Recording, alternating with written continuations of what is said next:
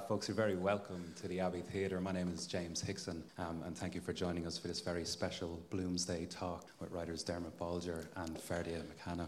And more than that, it's a particular delight to be able to welcome you not just to the Abbey Theatre, but onto the Abbey stage itself. Anyone who's been here before will probably recognise that we're not in our usual arrangement and layout here. So just to fill you in so you can take in the speciality of it, what we've done is we've taken out the first 5 or 6 rows here from the auditorium as it usually is. We've lifted those up and they've migrated over here to where our Abbey stage usually is. So anybody on the seating bank over here is on the Abbey stage as you would usually know it. And then with the gap that we had here, we built it up, we put in a floor, and this is now the playing space for Ulysses. So anybody at the tables here around us is also on the Abbey stage as well. So congratulations to everybody here this morning.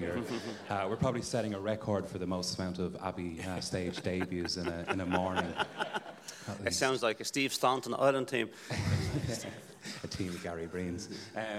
So it's a delight and a wonderful kind of alignment of the stars, I suppose, that we have this production of Ulysses, and it falls on Bloomsday. It means that we get to delve a little deeper into Ulysses and into Joyce, this book that's often daunting, often dazzling, this love letter to Dublin, this love letter from James to Nora, and this love letter to all things extraordinarily ordinary. It's also, it's a real delight, and it's a lovely privilege to be able to do this on Bloomsday as well. Something I've always thought of as a kind of alternative national holiday, exploring as it does kind of Ireland and Irishness. And I was delighted to discover this last night. You know you're a big deal, which of course Bloomsday already is, when you inspire your own kind of spin-off events. There's an alternative celebration running later on this evening, which I need to give a shout out to, because I'm sure Joyce would appreciate the pun. It's a small cinema festival in celebration of an American actor. It's Jeff Goldblum's Day.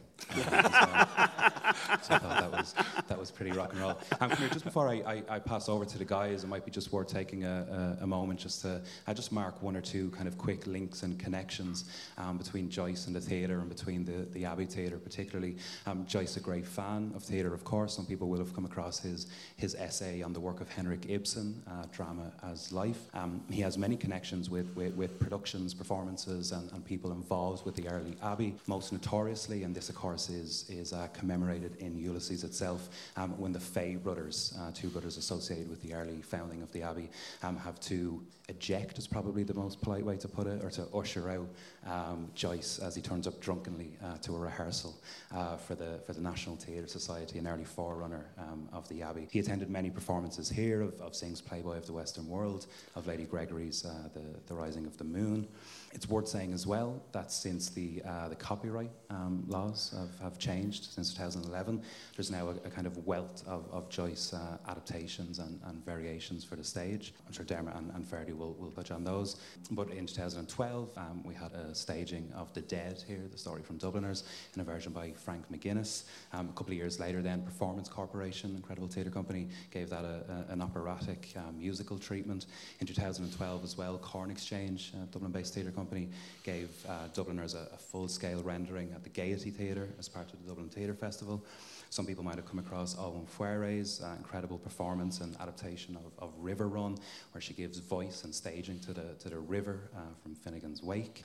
Friends of mine went to see a version of Ulysses in Berlin a couple of months ago in the Deutsches Theater. That was a 4-hour version. Of course, Dermot's managed to do it in 2, which I'm sure a lot of people are quite grateful for. And Dermot did that. They have much better bladders in Germany. So Dermot did that in 2017, and now it's back with us for 2018. I'm sure you know the guys that are about to take off here now, but just to introduce Dermot as poet, as playwright, as novelist, as kind of Dublin documentarian, publisher, editor, any number of things. Plays particularly about Dublin, his Dublin Quartet from the early 90s, more recently his Ballymun trilogy, and I suppose a long-standing link with the Abbey as well, a previous playwright in association here. And Ferdia as novelist of fiction, of memoirs for theatre as well, screenwriter, director for film and for TV, singer and songwriter, Rocky De Valera, and the Gravediggers and the Rhythm Kings.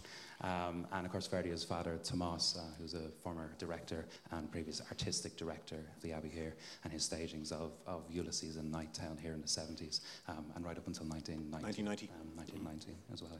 So thank you both for spending the first chapter of your Bloomsday here with us at the Abbey this morning. I'll pass over to you guys if you want to. Thank you, James. Happy Bloomsday.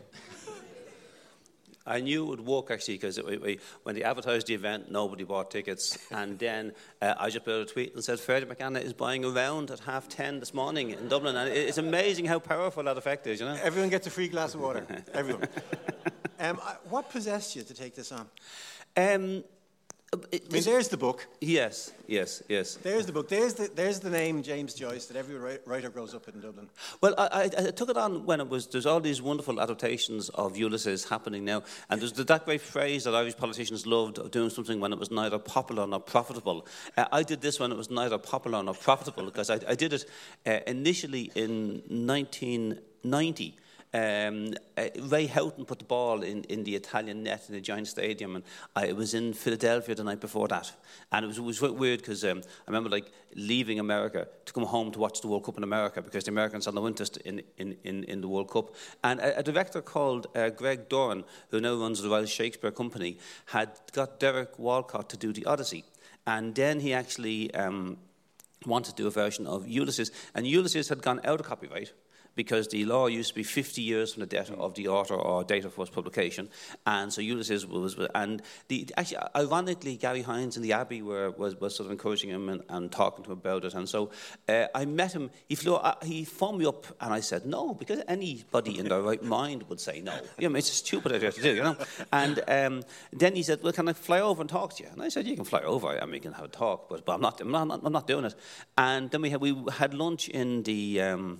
What's the Chapter 1 restaurant? And there was a bottle of wine involved, and I was explaining to him why I wasn't going to do it, you mean? So you got you langered and you agreed? Well, he sort of, what happened really was that they have very big napkins in Chapter 1, which is a really dangerous place to bring anybody, you know? And so I began to say that there's no way that you could do, and for one of the various reasons was that Molly's Soliloquy, which is a magnificent piece of writing, overburdens it theatrically because it is a play in itself. So how would you even tackle that? And I was saying, the only way that you could possibly do this would be to have Molly's Soliloquy being in real time, to have the play happening and to have Leopold Bloom in bed beside her, dreaming back his day. And therefore, Molly's words could punctuate his day, and he could be led back by the phantoms of his imagination through the essential moments of his day and relive those days, and they would have the fragmentation and ease of a dream and being able to move from one moment to another moment, that this floatingness in it, that we able to just simply move around in time, while Molly was perpetually on the stage, and that I wasn't doing it, but if I was doing it, this is how I would do it. And then I just seemed to have signed a contract to do it somewhere between dessert and leaving the restaurant, and he took off for London. So you commissioned yourself. I was sort of standing outside in the Irish restaurant saying, "Oh Jesus!" So that was many years ago. And when did you how did you tackle it? What did you do first? I think it really is the first thing is to find out which saint to pray to. I think in some ways it's daunting, but as a writer you should always take on the things that are daunting, because they're the things that are really, really challenging. And Dublin is, Joyce made Dublin his unique city, but at the same time, it's every city is a new. Nobody owns a city. Nobody has the copyright of a city. And everywhere you went as a child, Joyce was sort of there before you. My house in Drumcondra, where I still live, where I wrote this adaptation, initially backed onto the garden of the house where James Joyce lived. One of the many houses he lived, a house he very, very, very vividly describes in Portrait of the Artist as a young man. And my own neighbour used to be a guy called Chris Kelly, and Chris Kelly was an old printer, and in the shed that adjoined my back garden, the shed in the garden of James Joyce's house, he had printed the first ever edition of Bungalow Bliss. And so the two most important books in Irish culture, Ulysses and Bungalow Bliss, had come together in this one house. And occasionally, if Chris wouldn't allow any plaques, but occasionally American academics would turn up and he'd go out and he'd break up a few packing cases and he'd bring them out and say, these are floorboards from the bedroom where Joyce slept, and they'd go off. That's the thing, he dominated the city. Very, very happily. But he was always there. But at the same time, that house was very interesting because it was Joyce's house, but the Lawler family, who were great League of Ireland footballers and played for Bohemian, played for Drumcondra and played for Ireland, and so some people call it Joyce's house, some people call it Lawler's house, and most people call it Kelly's house, and it changed like Joyce's city changed, like Dublin changed. And in some ways, for me, just long answer, but for me, going back to Ulysses was a way of making it my own, of making that world of 1904 my own, in terms of, not only, but in terms of understanding it, of actually going in and finding, to my great shock, how much of it was contemporary, how much of these characters I understood, how much of them I recognised, how that sort of humour was still there, how that prejudice was still there, how that slyness was still there, and how that humanity was still there. And so from starting out to write a period piece, I began to write quite a contemporary play in my, because obviously I was taking the 2 or 3% of Ulysses that really fascinated me, the strong emotional heart of it, and but so I did that in 1990. And then I would revive it again every 7 or 8 years. It's like the sort of more or less duration of the time that I have haircuts. And each time I'd come to a different understanding of Leopold Bloom, because I was only around 22 when I did it first, and he was a few years older, and then sort of he was my contemporary, and now I'm envious. Yeah, and obviously when I read it first I was 14 and he was this old geezer, and now I'm envious of his relative youth and his great humanity, and so it's like a sort of, when you approach certain types of whiskey. I'm going to let you talk a moment, afraid, okay? Don't get excited, okay? But you approach them differently at different ages. Bloom is the heart of the book in another way. Molly is one heart. It's like two beating hearts in that book, and Bloom has that humanity. And I was here last night. I don't know if anyone has seen the play.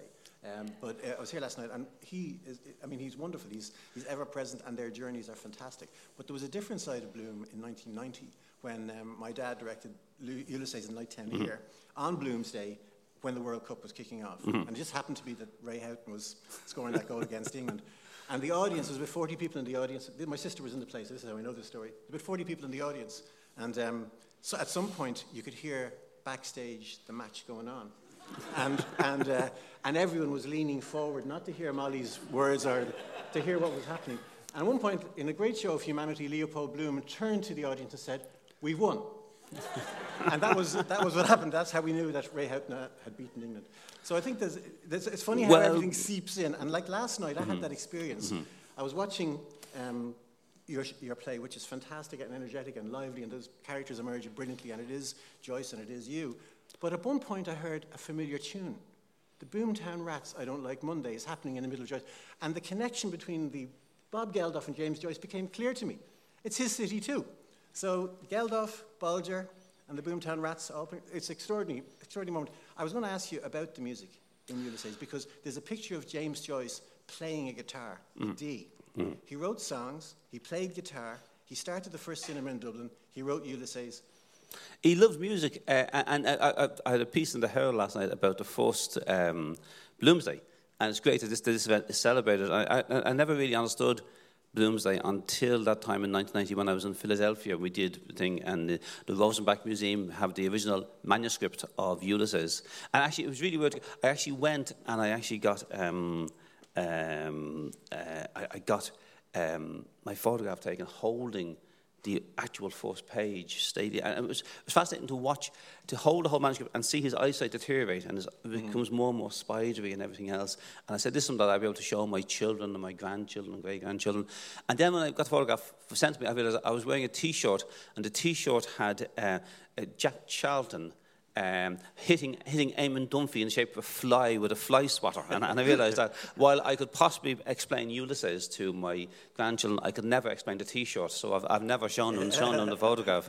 But what was the question you asked me, Ferdy? Music, I think. Music, oh, that's it, yeah. It is. No, but the music, the first Bloomsday was rescued because obviously Patrick Kavanagh and Brian Nolan and Flann O'Brien began to have a large row over climbing the rock face to the tower, and there was bad temper in the thing. And then they invited along Joyce's cousin, who was a dentist, who turned out to have a wonderful tenor voice like Joyce had, and who actually sang songs and suited them all. And the book is awash with music, yeah, and I think that I've been incredibly well served in this production by the musical director, by the actors, and we've walked in, because obviously something like the Ormond Hotel only makes sense if you see it as an opera. And so we actually staged the whole thing as an opera, and that's one of the challenges of adapting Ulysses for the stage, is that most plays, I mean, even like Waiting for Godot, has a conformity of style. I mean, it's brilliant originality of style. It is mind-blowing, but it's consistent. Yeah. Whereas Ulysses is 18 episodes in totally different styles. And so it was a case of trying to find a style. So Oxen of the Sun, the bit that takes place in Hollow Street Hospital, we did it as like a radio play. But like the Ormond Hotel became an opera. And so it is written in operatic form. And the music just liberates it. And so music was very important, and humour was very important. And I think that the starting point I took back in 1990 was when I read that when I read that Nora used to complain to James Joyce. Nora felt he should have stuck to singing, actually, but he used to complain to Joyce that he kept her awake at night laughing as he wrote the book. And you realise that the book is incredibly funny. Yeah. And very often the humour of the book isn't necessarily in the obvious laugh lines. Yeah. It's sometimes in just the subtleness of it, often getting under the claustrophobic skin of that city he needs to get away from. And as I began to adapt it, I began to see why he would sit up laughing at night. It's very funny. The play is very funny, the book's very funny, but I think that people don't associate humour with Ulysses. Yeah. And also with, somebody once said to me, Ulysses is the saddest funny book in the world, or the funniest sad book in the world, which I think is kind of close to the truth. I actually think my only regret was that I didn't give the actors the titles that your father gave them, because looking back to the program, and your father's bust is inside in the green room. It's fascinating to see. It's like seeing Ferdier with a berry. It's really interesting to see. I wanted to bring it out, but health and safety wouldn't allow it. But like Maura Ní Ghráinne was hanging Harry the Mersey Terror, and sort of Philippa Sutherland was played the Hobgoblin, you know, and these are roles I should have invented, you know. You know, my dad was in the film of Ulysses. Joseph Strick did a film of Ulysses years ago, black and white. It was kind of funny, except you could see TV aerials on the houses. It was kind of a cheap production, but it was very good. Joe Lynch was in it. Milo O'Shea played Bloom, and at one point, my dad told me that he'd been in a film, and I was very young, and he said, yeah, I got a royalty check today, and he showed me a royalty check for £0 and 0 pence that he got from Ulysses. So it was really the first of the micro-budget films ever made in Ireland. But I can always say that my dad was in Ulysses, and that's not bad. That's not a bad thing to say. I wondered a bit, too, about the speed of it last night. I mean, 2 hours. You were saying 3% of the book or so. What did you leave out, and what did you decide to come in? What did you have how did you go about selecting the things you wanted to do? Well, you put the book in the washing machine and you wash at a very, very high temperature, and it just shrinks naturally, you know, and you hang it on the line for a few years, and it works through. What I wanted to cut through was I mean, the book is a masterpiece, and he describes everything. But the thing is, what a novelist has and what a playwright doesn't have is that expansiveness. I mean, Ulysses could not only be a play, it could be 50 plays. I mean, the erotic correspondence of Martha, his clandestine. It's hard to associate eroticism and Dolphin's Band, but Joyce does. And I mean, that could be a play in itself. I mean, Josie Breen and her husband could be a play that the tragedy of their lives. All these things could be plays themselves. And with Ulysses in Nighttown, you won't play that. I know the actual Barney Kernan's could be a whole play in itself. So. a novel can have 50 subplots, and there are no minor characters in Ulysses. What's fascinating is that Joyce gives them all entire lives, and they all link in, and so it's this extraordinary graph of actual characters. A playwright can't do that. The first play I wrote was a play called The Lament for Arthur Cleary, and the director was a great director, as your father was a great director. My director's name was David Bourne, but he spoke in theatrical language. I don't mean flamboyant language, but I spoke, he did the techniques of theatre, which I wasn't familiar with, you know. And he was trying to talk to me about a particular speech in Arthur Cleary, and so I decided as a sort of fitness shortcut. He was quite small, so I picked him up and I held him against the wall. And I said, Davis, you have 4 seconds to explain what the feck you're talking about. I'm going to drop you. This is a very, very good way to get to the heart of things, I find, with theatre directors. And he said, put me down. And he said, this speech, there was a speech on the page. And he said, this speech is one of the most beautifully written speeches I've ever seen in any play in my life. Every word of it is absolutely beautiful, and it rings so true, and it's really, really, really good. I said, yeah. And he said, this bit here, and he pointed to the end of the full stop at the end of the third sentence. This is where the guy in the third row of the theatre begins to wonder if his Volvo is safely parked. And that was the best piece of theatre criticism that I ever understood. And I have been to plays in the Abbey Theatre when there's this extraordinary moment when the playwright has them in the palm of their hand and then tries to get them in the palm of their hand again. And you can actually see this like a wave through the theatre, and it's everybody checking that they have the ticket for the Irish Life car park in their pocket, you know. And so you actually with a play, speed is the essence. You're in, if the audience get ahead of you, as a playwright, you're screwed. And so you actually have to perpetually cut to the emotional heart of the book. You have to find the bits that the audience are going to speculate on and enjoy and engage with. And so in some ways, you need to cut away so much of the book that is very, very brilliant writing, but is not the emotional core. So really, as a playwright, you have to come into the emotional core. And it was very hard to do that. And it has, when I did it in 1990 for that one performance in Philadelphia, it was like writing a play with one hand behind my back, because I was trying to please the Joyce estate, not an easy thing to do, and please the demands of theatre. And so I was putting everything in, and there were a whole other scenes down and this thing, just trying to be faithful.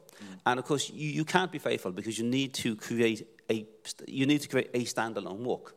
And so in some ways, this play is on the Abbey stage is a stage version of the play that I wrote 25 years ago. And it's very weird as here, because what happened you might know this particularly from abroad, the European Union are great people for standardising things, which is generally speaking a very good thing. But they standardised the laws of copyright. And so it went from 50 years from the death of the author. They took the German model of 70 years. And so people like D.H. Lawrence, William Butler Yeats, James Joyce, many others had gone out of copyright. And then the European Union made a ruling that they were going to go back into copyright, but didn't figure out how it would work. But it meant that the whole thing went into limbo. And so suddenly there was plans for this to come to the Abbey and the Donmar Warehouse in London and everything else. And I was meeting this person, that person. And then suddenly it just all died. Because basically, theatre costs a lot of money, and uncertainty doesn't help theatre. So it just went into limbo. And nobody knew what would happen with all these books that had been in copyright and had been out and gone back again. So on the morning of the day the law changed, I had a reading of my play in Dublin. It had been done in Philadelphia, and we did it at 9:20 in the morning in the Project Art Centre. I put it in the Irish Times, and the Irish Times kept phoning saying, "You do mean 9:20 p.m.?" And I said, "No, a.m.," because I figured that the Joyce listers couldn't get down there in time to stop it.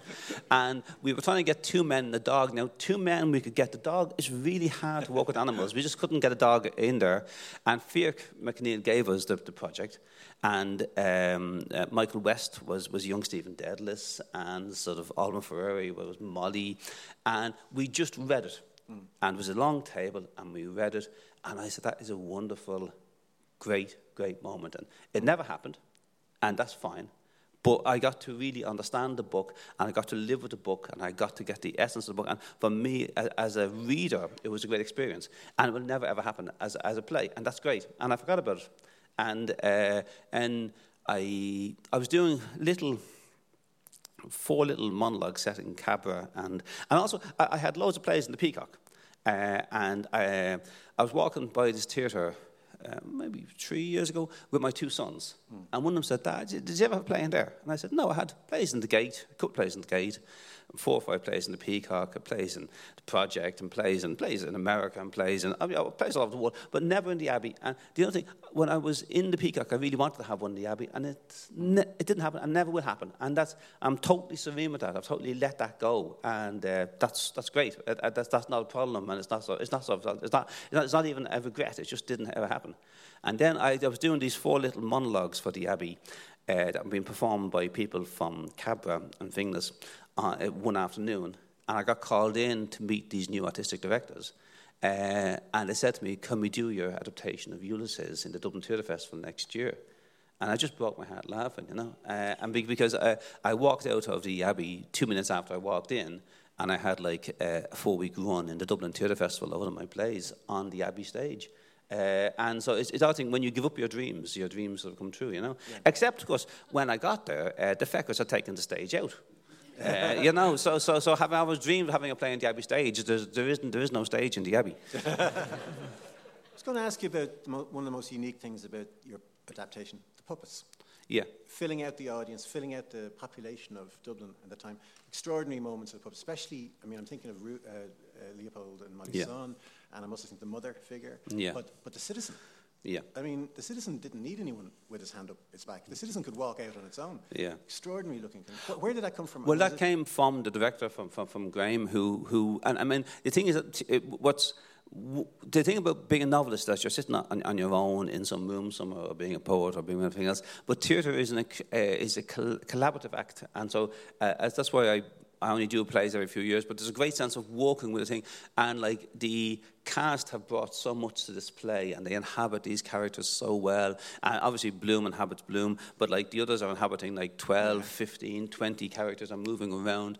But the overall vision belongs to the director, and he brought in a puppet maker who made these puppets from scratch from his imagination. And because there was a very good production of the display done by the Tron Theatre in Glasgow maybe 5 years ago, and they actually brought it to China, which was really interesting. There's a BBC documentary about the Ulysses going to China, and it's primarily the main subplot is a frantic search by the Irish cast for Barry's tea bags in China, because it was the one thing that everybody forgot to pack.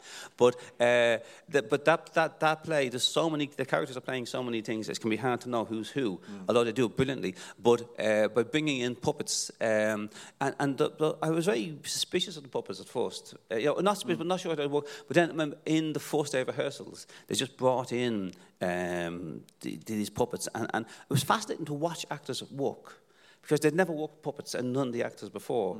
And next thing, they were putting these puppets on their knee. They weren't the exact same puppets as we had here.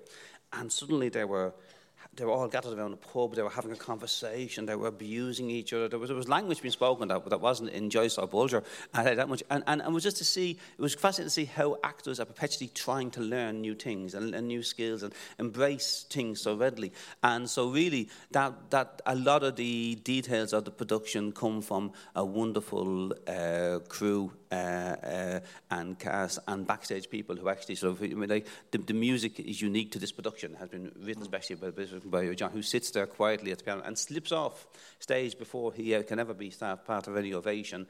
The Graham made the puppets, and these are you're working with really special people. And the whole thing also of having puppets, the whole thing also even taking out the stage, was that there's such a sense of intimidation, fear around this book, and you go and you read so many disputes and bitter disputes about interpretations of Ulysses and everything else, and it is it's like you're stepping into a war zone, and I wanted to take away the intimidation from it. What I've done is a very stripped down, very, very simple version of Ulysses that just tries to go to the emotional heart of it. And also present Ulysses as, I do believe that the revolution must come under June Stallman's plan. And most good things in Ireland do come under June Stallman's plan. They come slowly, they come incrementally. And Bloom strikes me as a different type of patriot than the patriot of the citizen in the bar. He strikes me as the guy who starts credit unions, as the guy who starts with those simple things that actually do have a civic function in society. But to make all that happen, you need to work with so many people. And it's amazing to also have the words on the page and then go into rehearsals and week in, week out, see a play grow and change. The other thing I was going to say to you about it is that the puppets are fantastic, but the bawdiness, the eroticism, the sexuality, the sensuality, the movement, the pace of it, the extraordinary feel for the language, and also the connections between the people. There were some of the funniest lines, it came out of nowhere. Stuff that I hadn't noticed in the book came up in the scenes. And I'm thinking about, what the Ulysses Nighttown scene in particular. What did you feel about Joyce's approach to, say, particularly the relationship between Molly and Leopold? I think I came to understand it more and more as I got older and older. No relationship is ever black and white. And that there is this great linkage between them, and the linkage is the loss of the son that they never really speak about, but who actually haunts both their days and haunts like lines in the play that years later you realise Molly's referring to her son.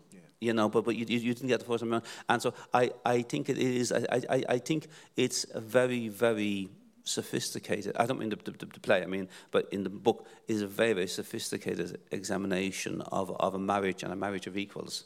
And Joyce gets inside the head of his female characters as much as his male characters. And for the time, it must have been so incredibly shocking. And the thing with Joyce is that I met a senior Dublin politician whose name I won't mention, who was criticising Roddy Doyle to me around 10 years ago. And I don't know why he was criticising Roddy Doyle. Roddy's a friend of mine, and I have a huge admiration for Roddy's work, saying, a filthy bugger, he was saying. And, just pornography, that's all he's writing. And so I began to recite all these lines from Roddy Doyle to him, and to prove his point. And he was nodding more and more and getting more animated. And then eventually, after around 6-7 minutes, said, but everything I've quoted to you is from Ulysses by James Joyce. and so it is that sort of... it must have been so extraordinarily shocking for that book to have been, for someone to read that book at that time.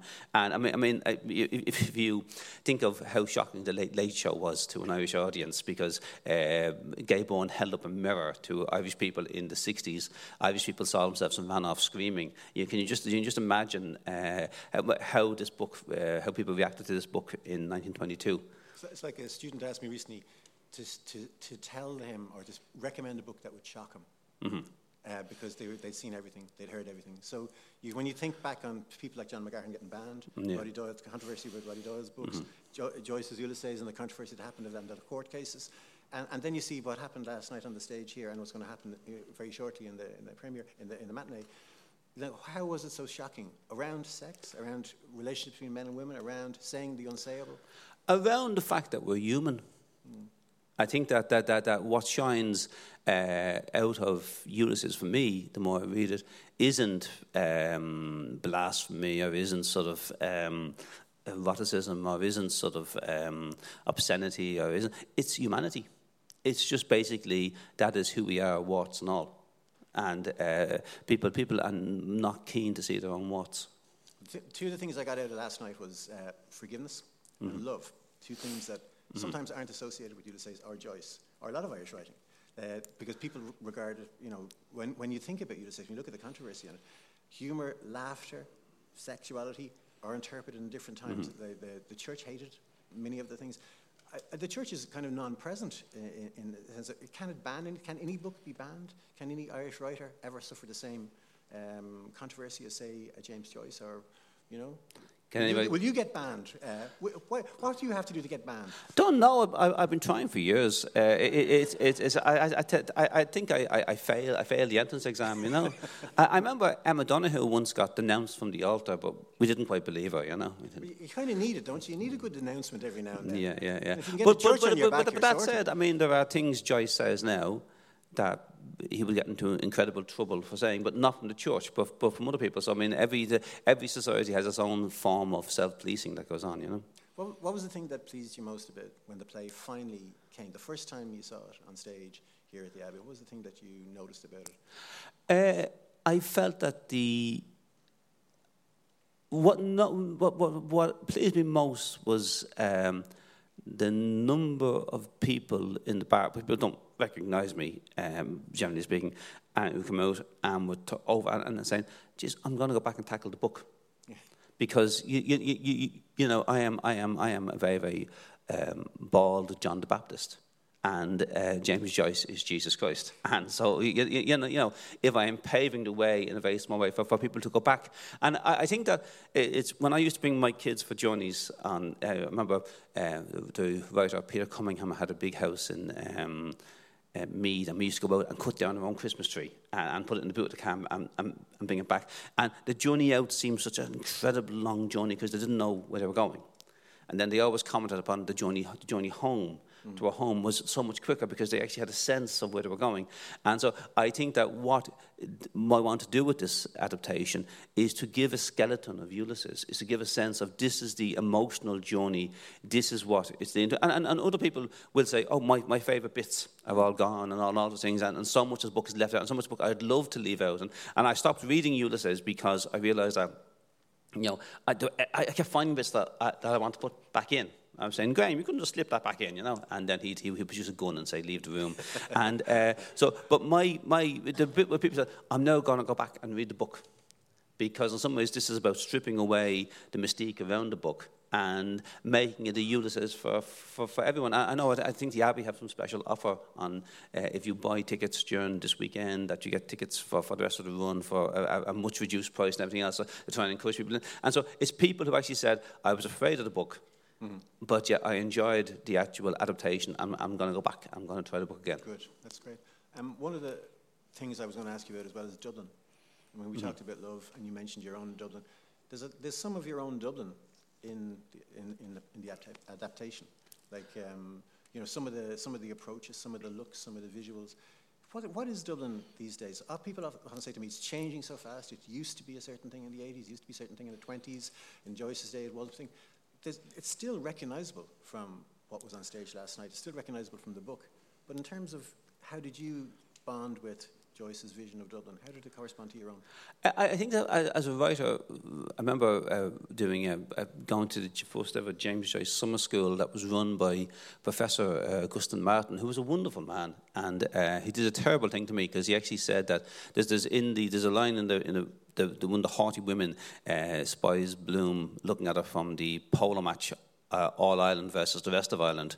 And he actually had, in the James Joyce Summer School, he would have Ireland versus the rest of the world, a soccer match, which I actually sort of, I played in twice. And then I realised that in the first minute that All Ireland meant, there was no Irish people there, they meant Irish Americans, Irish Canadians, Irish Australians, versus all the Spanish and Portuguese. I remember running up and down the line, being the worst person in any soccer team ever, being the best player on this team, being beaten them 44-0, and Gus Martin lying on the grass bank in the Ivy Gardens, breaking his heart, laughing and calling me, and the students being shocked by the level of vitriolic abuse being hurled between myself and Gus Martin as this match progressed. But I remember my speech was called Shift Your Shadow or Boast You, and it was about almost as if you were expected to pay homage to Joyce as a writer. And growing up, I think there was a generation... I met a generation in places like Grogan's Pub who felt were destroyed by Ulysses, in that they felt they had to write a masterpiece. And they were all writing on these books they'd spent 20 years working on that had to be better than Ulysses, which is supposed to be an impossibility. And I think that as a writer, I tried to step back, tried to step away from Joyce an awful lot as a young writer, because in some ways it seemed that the world he was writing about wasn't my world.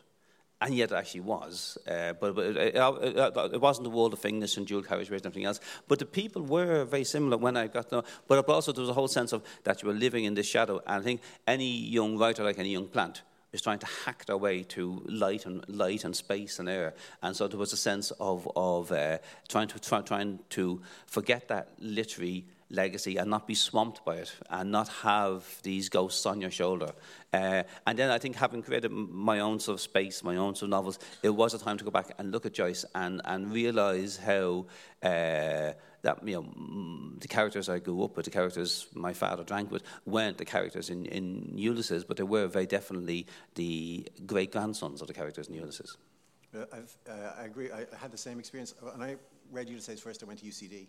I loved books before I studied English in UCD.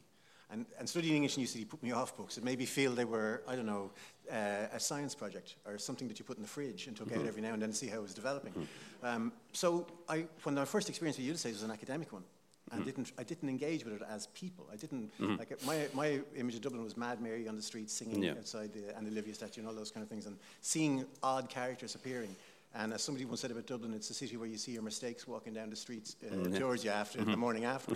So I found that community missing in the study of Irish literature in the city. I'm not blaming them, they were going about it their own way. So I found Ulysses myself years later by accident. But when I read it the first time, I can remember only reading about half it and stopping, or skipping the hard bits, or getting to the dirty bits first, and then getting into the guide. Then I got Richard Ellman's guide, read that. So you can go back to it more and more. I think you can. It's the book that you can. Philip Casey was a wonderful poet who died just a few months ago and was a great, great friend of mine. And he actually got he got kicked. He lived on a farm in Wexford and got kicked by an animal and had to go to bed for 7 months when he was 14. And his mother went into Gorey to a second-hand bookshop to buy any book, and the cheapest book there was Ulysses. And he read Ulysses at the age of 14, and he reread it all of his life. And Philip had his leg amputated years later in the 1980s in the Mater Hospital. And I went in to see him like several days later, and he was a bit freaked out. And I said, "You okay, Philip?" And he said, "I was sitting here reading Ulysses, and I was really enjoying Ulysses.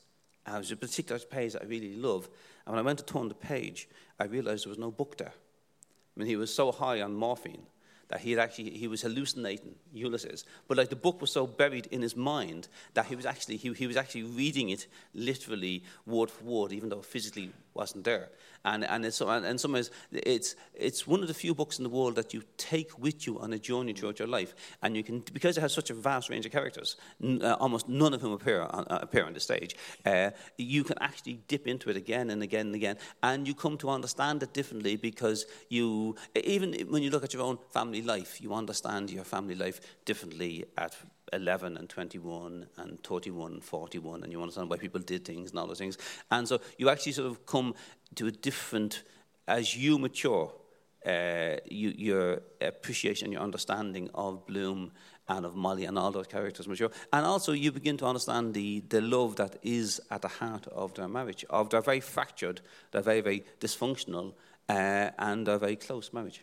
Well, I wanted to say to you, congratulations on Last Night, because it's extraordinary what you've done with it.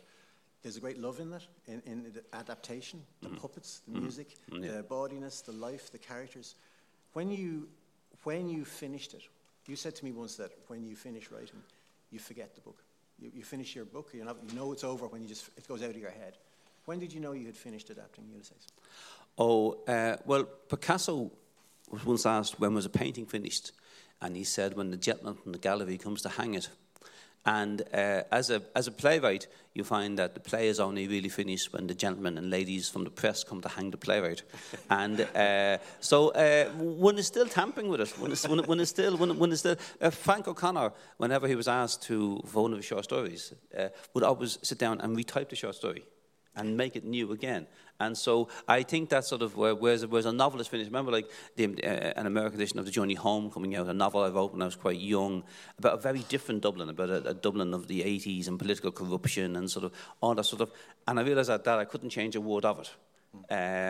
Even though some of it was terrible, but because it was an angry young man's book, and I said I can't tamper with that.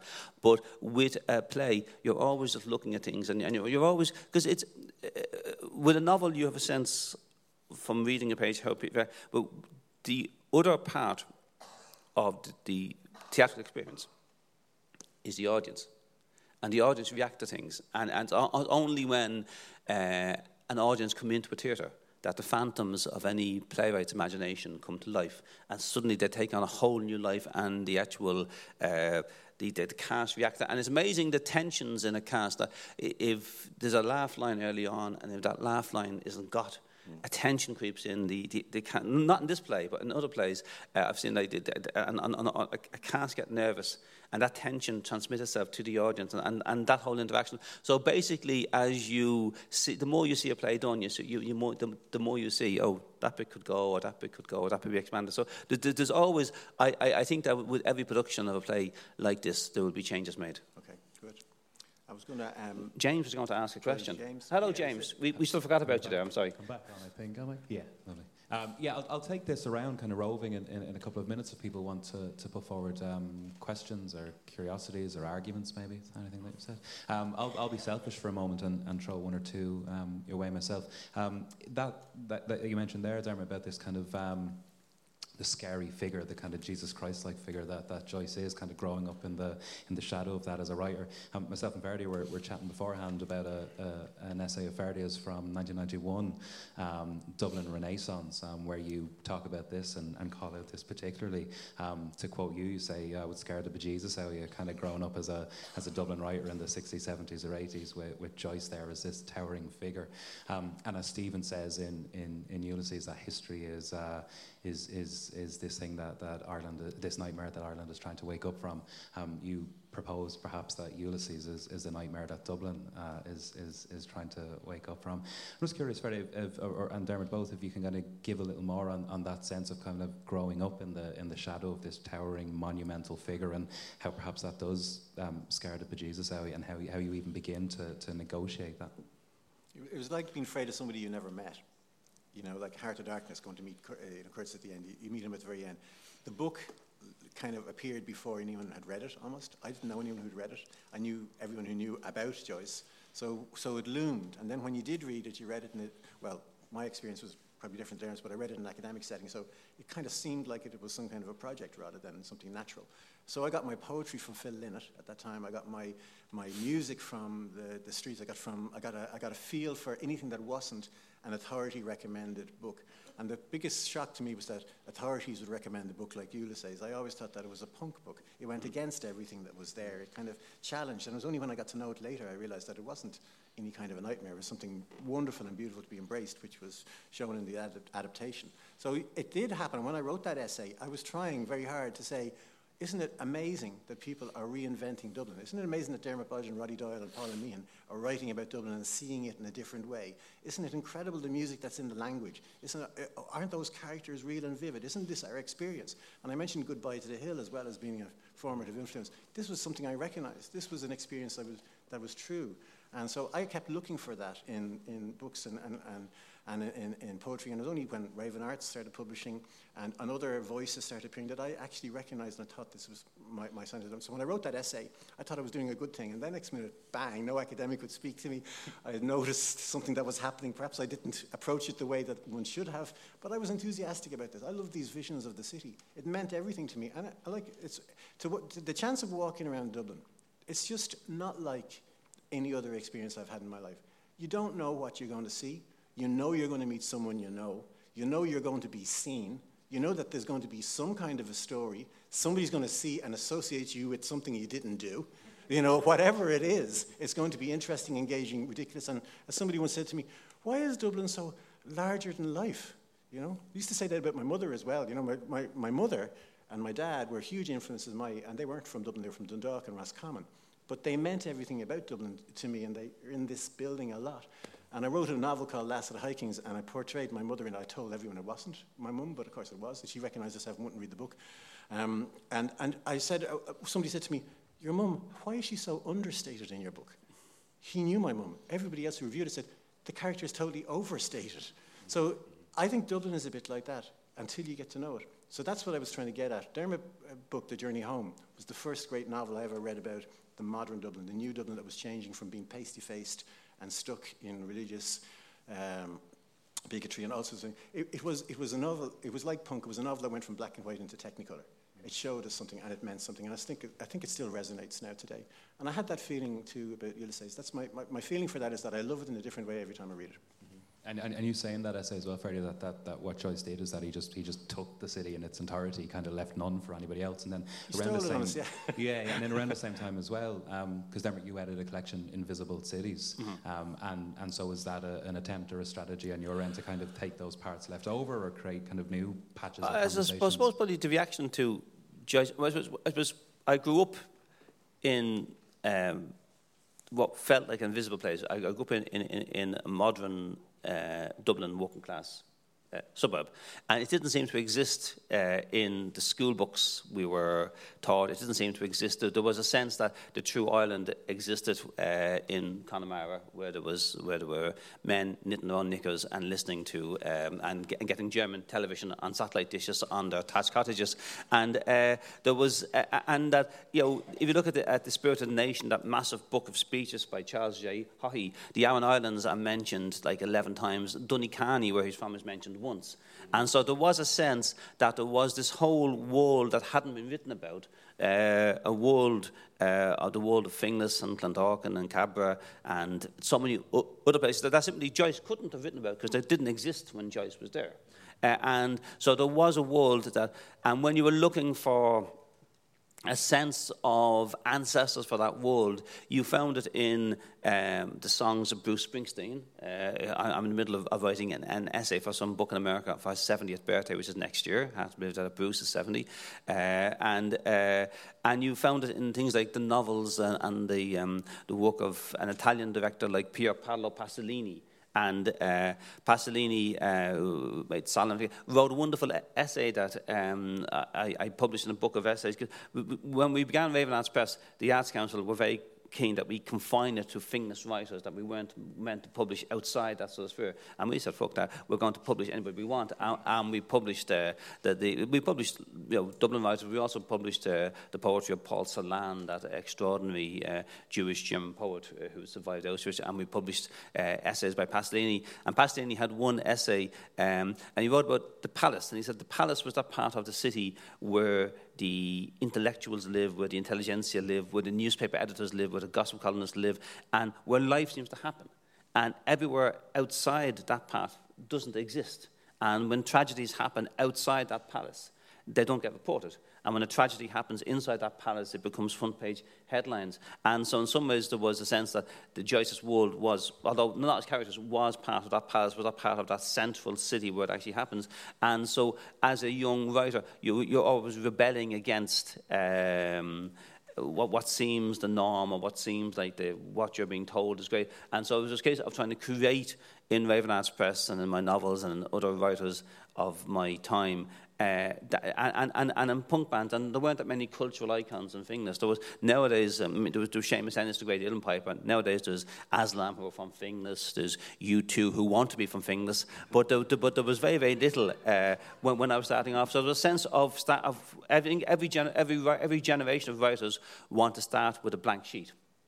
And you need that sort of space to grow. And then you begin to see how your blank sheet is actually part of a larger tapestry. And so slowly then, as I began to write, I realized how Joyce was an ally, how Joyce was also writing about these hidden, invisible worlds and writing about them so well. Somebody said to me the other day about a 6-year-old who asked him this week who James Joyce was. Lives out in Sandy Cove, aware of the Tower, Bloomsday Festival. Who's this guy, James Joyce? And the response was that he's a writer. And then the 6-year-old asked, what does he write? What does he write like? And not wanting to discourage and say it was difficult or it was complicated or anything, kind of struggling for the word. And then the 6-year-old jumped in and said, Corley? That's the type of writing. And I thought it was kind of a wonderful description in ways of Joyce's approach. In ways, this production here is fantastically Corley and has that Corleyness of Joyce's work. It's also beautifully accessible as well. It's in the words, but I think it's also worth acknowledging in the staging as well. As you get to kind of sit and be immersed and kind of be given ownership again, you're putting kind of everyday faces back into the world of Ulysses. Can you say a little more, Dermot, maybe about that spirit, I suppose, of making it kind of accessible and digestible again. You said that. Well, I mean, in some ways, you'd need to have the director, Graham, who did an extraordinary job of this, and you have to have the musical director and the puppet and the cast. But I think what's great about Ulysses is that, I mean, if